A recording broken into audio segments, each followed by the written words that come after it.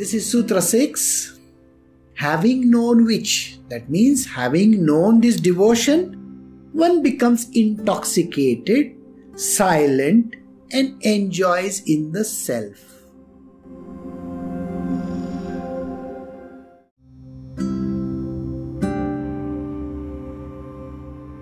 Now, the word intoxicated is a little bit difficult to understand for people who have heard about other intoxicants, right? Now you have other intoxicants going on. I have seen all these great sages, you know what they do? They take that charas and all that and then they smoke the pipe. They do that and they get very intoxicated. We are not discussing that intoxication over here. This intoxication is about love. Remember, have you seen a lover? He is constantly, they say, he has got those great eyes. He's completely lost. He's like a puppy. You seen small puppies? They have got those beautiful eyes and they're just looking like this at you. He's like that, intoxicated.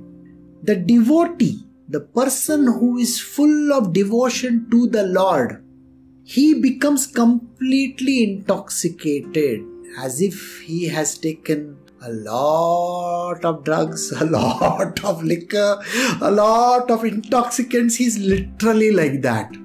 His eyes may be closed or his eyes may be literally like this, You will not even understand how they are, because when you look at him, he looks completely lost.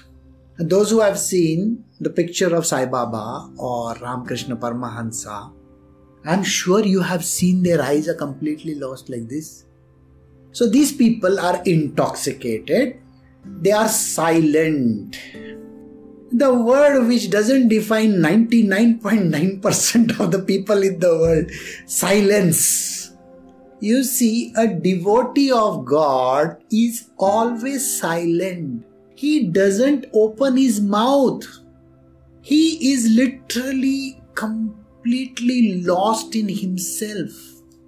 Enjoys in the self. He is so intoxicated and lost in himself that he really has no clue about what is going on around him. A true devotee of God is so madly in love with God that he has absolutely no clue about the world around him. He has no idea. People may be talking, they may be getting upset, they may be angry, something is going wrong somewhere. Things are happening around this person and yet this person is calm, peaceful, silent, lost in himself and is like an intoxicated person. Nothing in this world is affecting him. Why? Because he is a devotee of God. You may say that how is it that he may have an apathetic attitude? I don't care. No. A material worldly person will say these words. I don't care. I don't care. This person is silent. He doesn't say I don't care. He doesn't say that I don't give a damn.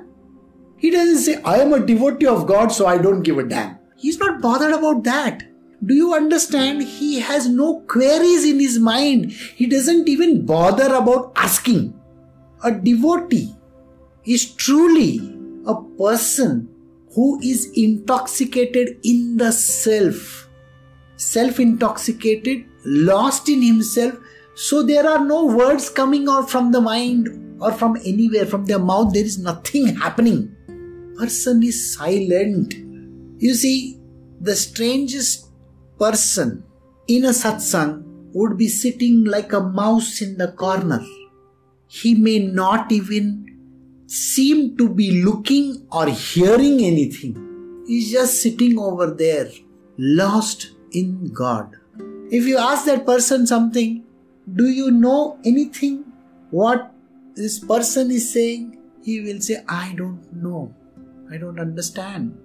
You should take the live examples from the past also. You will find that Ramana Maharshi, completely intoxicated in the self. There was no way in which you could have poked that person to find out whether whether he will give some answers. Nobody can expect an answer from the devotee of God. He is silent, lost in the divine bliss of the Lord. Please remember these words. Why?